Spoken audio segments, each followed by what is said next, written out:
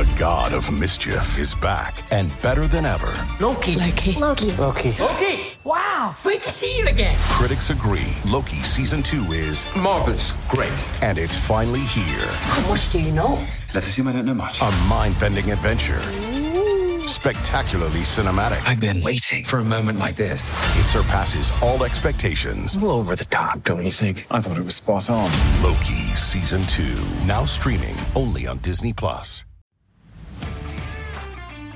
You are listening to Habsent Minded, brought to you by Habs. Hello and welcome to Habsent Minded. This is Patrick Bexel. I'm here and joined by a normal crew, more or less. It's Matt Drake being the expert today. How does that feel, Matt? Oh, it feels great, but I feel like I'm always the expert, you know? Whether or not you guys are willing to acknowledge it is more of a question. Right? I mean, you might be the expert on Joshua Roy, who's going to talk about today, but the fugitive next to us or near us in orbit is actually, he's an expert at running away. And that's Anton Rosegård, who is in another country or between two countries. Are you on the border? Can you give us a status update directly? Yeah, I can give you a status update. I can just tell all our listeners in advance that if you hear a lot of noise in the background, it's because I'm in a hostel in Bucharest, Romania right now, and I haven't been able to find a better spot for the Wi-Fi than down in the main hall. So I'm recording from there. But yeah, I'm in Romania at present. We'll be there for 24 more hours before going to Greece. Hostel in Romania is code for a holding cell at Interpol somewhere in Europe, right? Like yeah, we know you did something. Where are the bodies? Yeah, I was gonna it's say either to you, that like, or it is some place where you can go and pay for certain services. Yeah, exactly. I was going to tell, like, for our listeners, Matt has this story now that he's been working on. Well, basically, just telling everyone that I'm on the run from Interpol, and that's why I'm moving around so much. And I will neither confirm nor deny that story. We're here though not to talk about Andrew's or Anton's exploits all over the world. It will be a fantastic series. We might do that for next summer, Anton. In the dog days of summer. Yeah, that sounds great. I can tell you about all the countries I've visited, and it can be a lot of episodes. Indeed. We're looking forward to have you on from Greece as well, because I'm having this big map where we just put in placements from where we have recorded at different days of this podcast. Well, back to what is going on though. It's a top 25 under 25. We're at number 7. It's a kid named Roy, and it's not a goalie, Matt. No, it's not. Well, look, just to take it away, man, Joshua Roy, it's been a long time since I had this kind of confidence in a prospect. Certainly been a long time since I had this kind of confidence in a prospect that was drafted in the 5th round.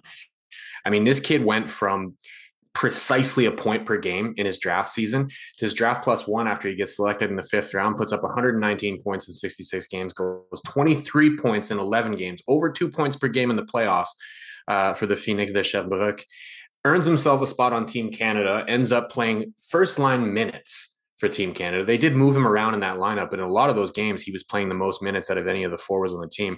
He made himself undeniable, not only to the national team for the World Juniors, but also as a prospect in the Montreal Canadiens system.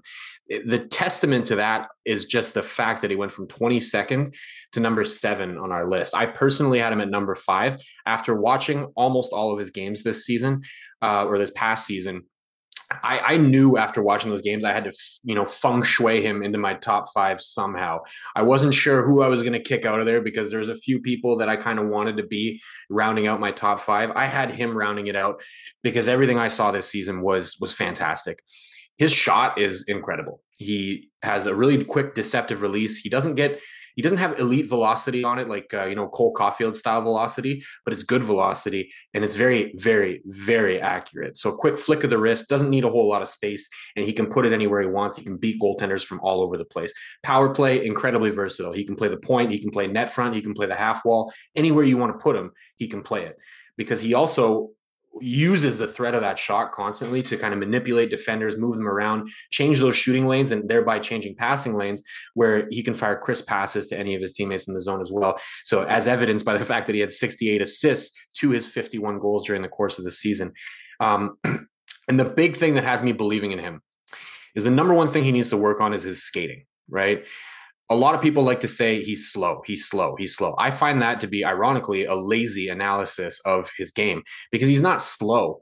David Saint Louis, our former colleague from Habs in the Prize, put it best in his video that he made about Roy, which is on YouTube. You can go and take a look at it. It's Let's Watch Joshua Roy. His posture is what holds him back, not his top speed. His top speed isn't great, but he's kind of hunched over, lacks a little bit of ankle flexion, so he's not as dynamic of a skater as you'd like to be. But he's getting better. And the number one thing that he improved throughout the course of the season was actually his conditioning. He went from looking winded at the end of every single shift to, by the end of shifts, like at the end of the season and in the playoffs, at the end of his shifts, he's legging out icings all of a sudden. You didn't see him doing that at the beginning of the year. So he really put his work ethic into getting better, specifically on the conditioning side. And he knows that the next thing is his skating. So given the improvements that he's made since being drafted, I think that there's a better chance than we've ever seen with any prospect of him making the adjustments that he needs to make to get to that next level. So I got supreme faith in this kid, his work ethic, the fact that he's just, he's incredibly humble, wants to get better, wants to improve his 200-foot game, specifically mentioned that he wants to improve his 200-foot game, and then goes out with Team Canada at the World Juniors, wins a gold medal in a checking role, a type of role playing more defensive hockey that he never had to play in the QMJHL, and does it on the biggest possible stage, winning a gold medal, and clearly being a favorite player of Coach Dave Cameron, and probably earning himself an even bigger role at the next tournament this winter. So just the overall progression of this kid is incredible. I had him at number 5. I cannot wait to see this kid break in to the Montreal Canadiens. I think he's going to get maybe a 9-game tryout this year. We probably won't see him as a full-time NHLer this season. I think he is going back to Sherbrooke to have one more season there and probably even be the captain of that team. But man, everything about this kid just screams potential top 6 scoring winger, and I think he's going to get there. Interesting. Just to get a feeling for this, because we're not going to get to say much after we continue with having our expert talk all the time. He has one of the tightest groupings in the top 25, under 25. I think it's 7. Jan Mysak has 6, and the rest of them are more or less. Yeah, the rest of them are, except for Petre Nurmi, and well, even Arvid Henriksson had bigger, but the rest of them are on top, are higher up in the rankings, where there obviously is a very little range between the top, let's say, 5. So there is some sort of, everyone, including the community, is very high on Joshua Roy. And everyone except for Jared, right? Who apparently had him 12th, and that's what we're gonna hold this against him for the rest of his career at Habsent on the Prize. It's either that or holding number 5 against Matt. Well, I actually, for once, I actually tend to agree with Matt. He's been doing a very nice job of hyping up. He said that it was a long time since he believed this much in a 5th-round prospect, and I'm thinking that the last time he believed this much in a prospect that was drafted in the 5th round, I think it must have been Hayden Hockey, if I remember correctly. No, but at this point, like Joshua Roy, we have to remember as well, this is the guy who was drafted 1st overall in the, what is it, QMJHL. They have a special draft there, right? So he was drafted by, Matt's new home team, St. John's Sea Dogs, and it didn't really work out that well in the first year. But if we look at St. John's team that time as well, we kind of heard that from Joshua Roy as well when he was interviewed, like post draft, I think it was, and he was talking about the fact that it was difficult for him to play on that team, and it didn't really work out for him the way that he would have liked. So it was just a blessing in disguise that he was traded to Sherbrooke, and once he got there, you just all of a sudden you just saw the kind of guy that St. John probably thought they drafted at 1st overall, right? And he's just been, every little check mark that you would like to have from a prospect, especially one that's drafted that late. He's just like overwhelmed everyone. Like, according to me, he has just outperformed every expectation of what you can believe from a guy who was drafted, close to, what is it, 150 or something. No, Joshua Roy has done amazingly well in a year, and it will be so fascinating to continue to follow him, because when you just rank upside in a prospect, there are few in the Habs organization who has as high an upside as Joshua Roy at present. Yeah, and you brought up the St. John issue. I mean, he admitted himself that like he was not in shape when he was in St. John. I think, and again, some of this is conjecture. I'm not entirely sure if any of this is true, but I've heard that he was homesick. He didn't really like it here, right? I live right outside of St. John now. I love it here, but I can understand how a young You're kid at like a different that, age as well. Yeah, I'm considerably older than he was when he came here. I can understand how a kid would maybe get homesick and kind of want to be a little bit closer to home. And then he got that opportunity going back to Sherbrooke. I mean, of course, he's from Beauce, so it's not too far from Sherbrooke. He can go home. He can see his family. It gave him an opportunity, and then he rededicated himself and started really focusing on getting in shape. Like I said, he did an interview with TSN before the World Juniors and was talking about how, he had spoken to the coaches, the direction in Montreal, and said, what do I need to do to get myself ready for that NHL role? And they specifically told him, well, your conditioning and 200-foot game. So this kid just put in the work. His 200-foot game is eons better than what you would expect from a 5th-round pick. And again, the testament to that is the fact that Dave Cameron put him in such an important role for Team Canada at the World Juniors. And his conditioning, again, like I can't stress enough. You would see at the beginning of the season, end of almost every shift, he would go to the bench and just hunch himself over, and you could see like he's sucking wind. His shoulders are going up and down like hard. But by the end of the year and in the playoffs, he looked like a completely different player. So this kid was in the gym. He was doing his cardio. And I like the proof's in the pudding, man. And anybody who's willing to put in that kind of work, right, to make that kind of improvement on one small thing, I believe in them to be able to make those same improvements on other things. So right now, the number one thing holding him back is his skating mechanics. Now, if you look at Mitch Brown's tracking on CHL players, his transition numbers are not good for Joshua Roy. That's the one thing that realistically, if he improves that, he could get to that next level. He could be that top 6 forward that I believe he can be. And a lot of it's going to come down to simple skating mechanics. Now, if somebody is able to make that much improvement in terms of their conditioning, what's to say they can't make that same level of improvement when it comes to their skating mechanics? I mean, there's a lot of people who say that, elite skating can't possibly be taught. Like, it's so much harder to get better at that as you get older. I don't believe that. I believe that if somebody is dedicated enough and they're working with the right people, like Adam Nicholas in Montreal, they're going to be able to make some improvements. How much of an improvement? Is it going to be exponential? Is he going to get to, Paul Byron levels of speed? Probably not. Is he going to get to Connor McDavid levels of elusivity? Probably not. But if he can make himself better at those things, then he's going to get to that next level, because the other tools that he has, the shot, the passing, the innate ability to manipulate defenders around and create more lanes for himself to set up his teammates, those things aren't going anywhere. And if he can make small improvements throughout the course of the next year or two, I have supreme confidence in this kid to make it and then stick on that top line. I tweeted out before the World Juniors, I said, I put out a poll and I was like over under 10 points for Joshua Roy during the World Juniors. And all I did was ask, over under. That's it. I didn't say what I thought. I just asked people to vote on a poll and say whether they thought he was going to go over and under. And people were slamming me and saying, this kid's barely going to play. He's not going to get on the power play, blah, blah, blah, blah, blah. Now, he didn't hit the 10 points. He only got 8 in 7 games. Nothing to sneeze at. But he was on the top line to start the tournament.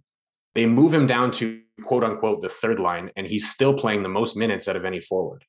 So it's the quote unquote third line, because realistically, I mean, in terms of ice time, it was your top line, right? He was one of the most used forwards in that tournament, a very big tournament where Canada won the gold medal.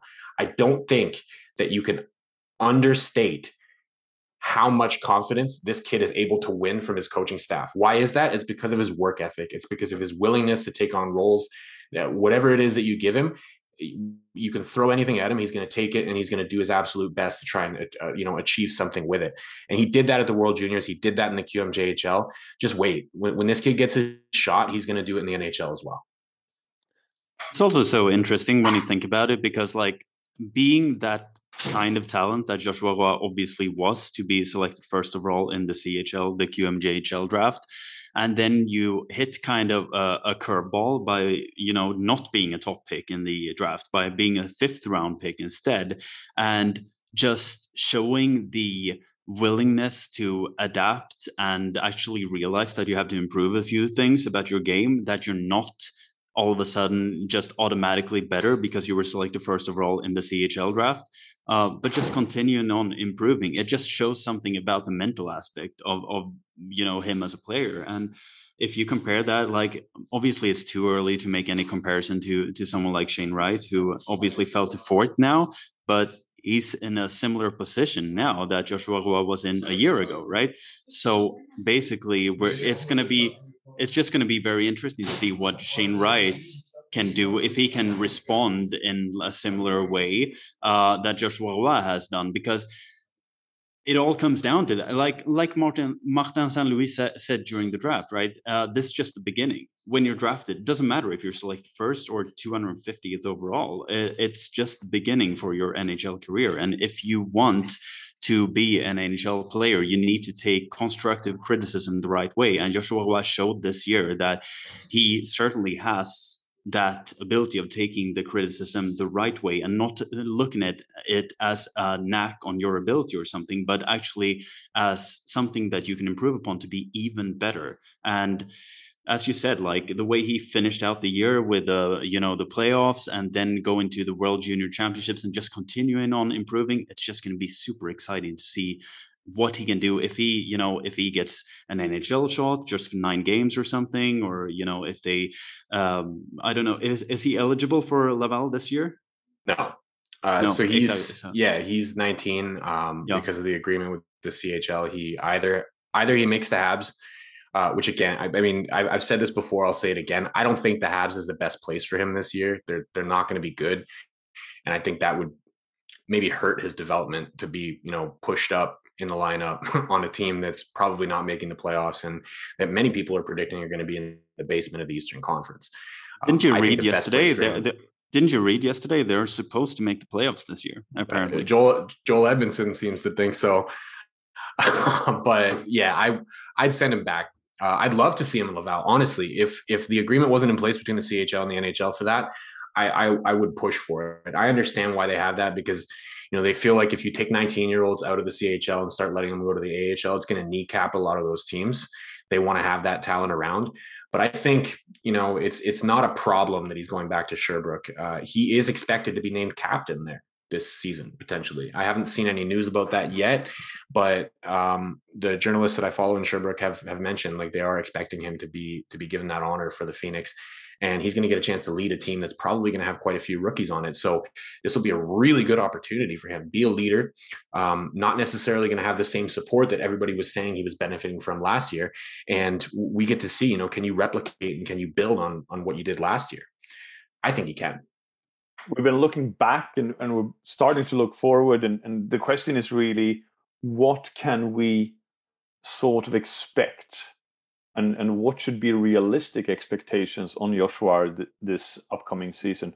Is it the 9 games in the NHL and maybe draw a conclusion from that? Is it and what can we expect in the Q from him? I advocate for the 9 games. I think that they need to give him that taste. I think they've mentioned ad nauseum at this point that they want to take development more seriously, that they really want to focus on that development. I think the best way to do that is when you have players when you have that opportunity to give them that little taste, give it to them. Give them real game opportunity in the NHL before you send them back down to junior, or before you send them to the AHL as well. So I think there's a number of players, and I think he fits within those number of players who should get a shot at a few games. I would not hold him longer than the 9 games. I would not burn a year of his ELC this year unless he shows up and scores 10 goals in those 9 games. It might be tough to send him back, but the reality is you just want to give him that taste, give him an opportunity, see where he's at, then send him back and let him have that season in Sherbrooke. And as for what to expect in Sherbrooke, I think he's going to put up similar numbers. I don't think he's going to blow it out of the water and put up 150 points. If that's what people are looking for, I think you need to consider that Sherbrooke's in a bit of a transition year. They've lost some pretty key players. He's probably going to be playing very big minutes for that team, though. So I could see him getting back at least to the same level of production, if not eclipsing that. So I'm looking for something over 120 points from him throughout the course of the season. Beyond that, I'm looking for him to take on another significant role with Team Canada at the World Juniors. I think that'll be very telling because he clearly earned it in the August edition of the tournament. I don't see a universe where he doesn't make that team again in December. And I don't see a universe where he isn't one of the top forwards on that team. I think he'll even take a step forward. So realistically, if he plays another 7 games at the World Juniors, we might see him eclipse that 10-point mark that I talked about before, right? I, again, have a lot of faith in this kid, and I'm excited to see what he does. Well, it's easy to eclipse that with Russia being out of the World Juniors. So, and Belarus. Don't forget Belarus. Yeah, but it's interesting that you say, and we had this on with Dylan Waugh when we spoke about Predict eShow, that it's a second year or after maybe a breakthrough year. And you might expect a little bit of regression, working on some other things and get into, a different role and taking on different responsibilities and maybe polishing your game a little bit more because you can work on it in the second year where you have maybe a little bit less to prove. Yeah, and we also saw that with Cole Caulfield, right? When he thought that he was ready for the NHL and he was sent back to Wisconsin for another year. And I think that really benefited him. He became, like, I remember reading David St. Louis catching the torch for the first year. And he was he wasn't hesitant about Caulfield because you always knew what he could do in a goal scoring way. But just of his overall game, it was kind of lacking in certain aspects. His 200-foot game wasn't really up to par the way that it could be. And then he was sent back, and he seemed a bit annoyed about that at first, from just what you heard of it. And then he just took on this lead role for his sophomore year with Wisconsin and was awarded the Hobey Baker Award. And I don't think that Cole Caulfield would, as it looks now, that he would have it any other way. I think it was really beneficial, especially when you've already shown everything you can show in the league. And then you can all of a sudden just work on these, as you say, Patrick, all these small things in your game. I think that's really beneficial, especially I was just looking at Roy, for example. He just turned 19 on August 6th. So, he's still super, super young. He was one of the youngest players drafted last year. So he was just like a month or so away from being eligible for this year's draft. And the fact that can you just imagine if he was a month younger and he put up those kind of numbers that he did this year and he was eligible for the 2022 draft, where would he go? Probably top 10, right? And just the fact that he gets another year, we know how it was with COVID and everything before that as well. So we have that excuse as well for even if the Q wasn't as affected as the OHL, just getting a full season mixed in with possibly 9 games of NHL action would probably be great, because I think just if we take a comparison to Matthias Norlinder, for example, the way that he got 6 games in the NHL, I think that has just made him realize how big of a step it is for this year. And I think for everyone who gets that kind of opportunity to just play a few games of NHL action, and you realize how big the step is to go from junior leagues or even the SHL to the NHL, I think that's great for a young prospect. And then go back and just tear it up in the queue. Yeah, giving them that taste, right? If you give them a taste of it, they're going to figure out, if it helps you realize for yourself what things you need to improve upon, right? Even if it's not the full 9 games, even if you give him 6 or 7, right? Like you said with Norlinder, right? Gets his little taste of it, and then he figures out, oh man, it is a big step. I need to fix X, Y, Z. And then you get to go back to the drawing board a little bit. And again, there's nothing wrong with that. And I love the fact that they've restocked that cupboard enough to the point in Montreal where we're not looking at young players and saying this guy has to make the team this year. right? We're looking at young players and saying, oh, it's no problem to send him back. Even Slavkovsky, we're looking at Slavkovsky right now and saying it'd be very easy to put him in Laval for the season. We'll give him a taste. We could put him down there, no problem. There's no pressure on them to come up. In past years, like when Galchenyuk got drafted, when Kotkaniemi got drafted, there was pressure on those kids to immediately come in and start producing with the Montreal Canadiens. We don't have that now. So guys like Joshua Roy, even though he had that eye-opening season, nobody's going, oh man, this kid's making the team this year. Even myself, I'm one of the highest on him. I had him in my top 5, right? Even me, I'm saying the best thing for him is give him the taste, send him back. So the nice thing is that, again, they've restocked that cupboard enough that we're not putting pressure on these kids to come in right away and start producing. We can, they rather can take their time with these players, let them develop, gradually introduce them to the NHL in a way that they can kind of self-realize what things do I need to get better at, what things am I doing really well, and then again, go back to that drawing board, come back better, and then come back ready to go. I think especially for a player like Joshua Roy, who's shown the ability to make adjustments, who's shown the ability to get better at things. For example, playmaking, right? I think that's one thing we haven't talked about yet. When he was in his first season, his draft season, right? He had 8 assists with St. John. He had 5 with Sherbrooke. So we're talking about 13 assists against 22 goals, right? He went 68 assists against 51 goals the very next year.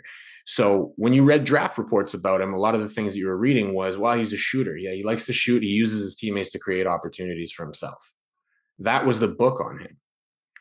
Then he goes out, puts up 68 assists in 66 games. So over an assist per game pace throughout the course of a season. So you think he took that to heart? You think that he didn't go, well, you know what? I need to develop that aspect of my game because I can't just be shooting all the time. I need to be able to set up my teammates as well. He went and did that. So when you have a player with that work ethic, that desire to get better, and then you have a situation in Montreal where they don't need him to come in and produce right away, they can take their time with him. They can send him back. He can get even better than he already is. And then, who knows what the future holds. That's why I love the trades for Yevgeny Dadonov and Sean Monahan, because it stocks your cupboard, as you say, with forwards who have NHL experience and also have something to prove, right? They're on expiring deals, so they're going into contract seasons. If they do really well, they're going to be traded at the deadline and get a good deal somewhere else.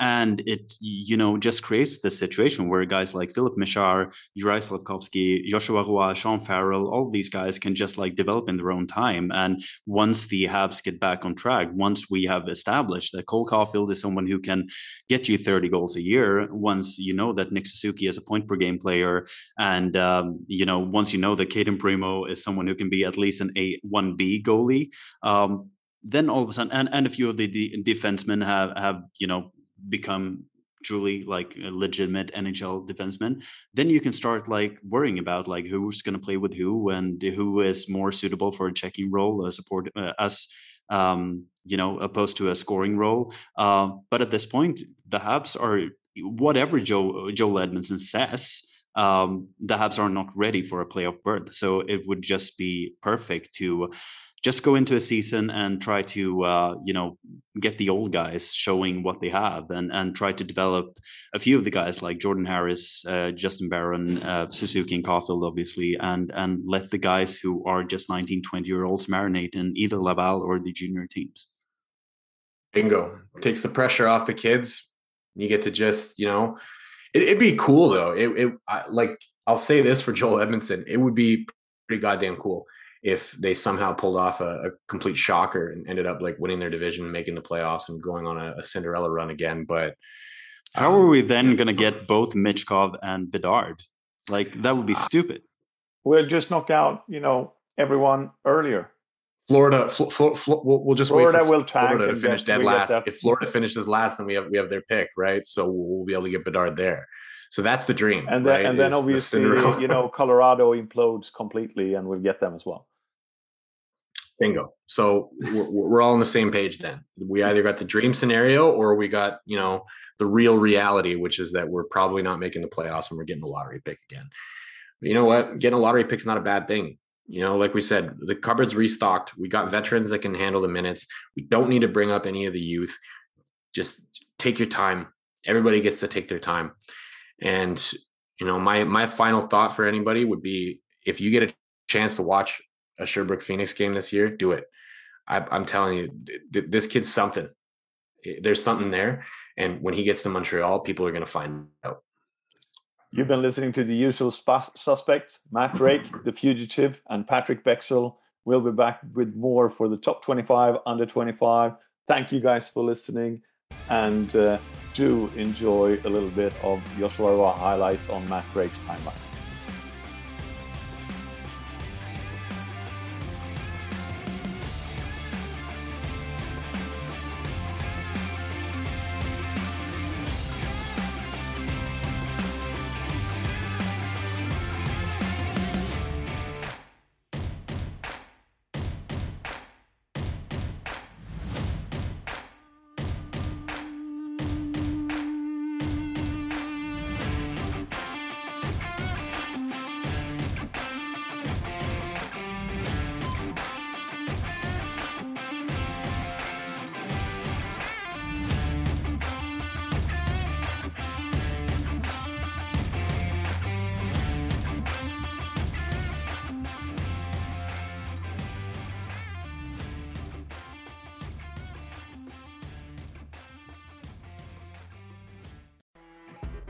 You know when you're listening to a true crime story that has an unbelievable plot twist that makes you stop in your tracks? That's what our podcast, People Are the Worst, brings you with each episode. I'm Rachel.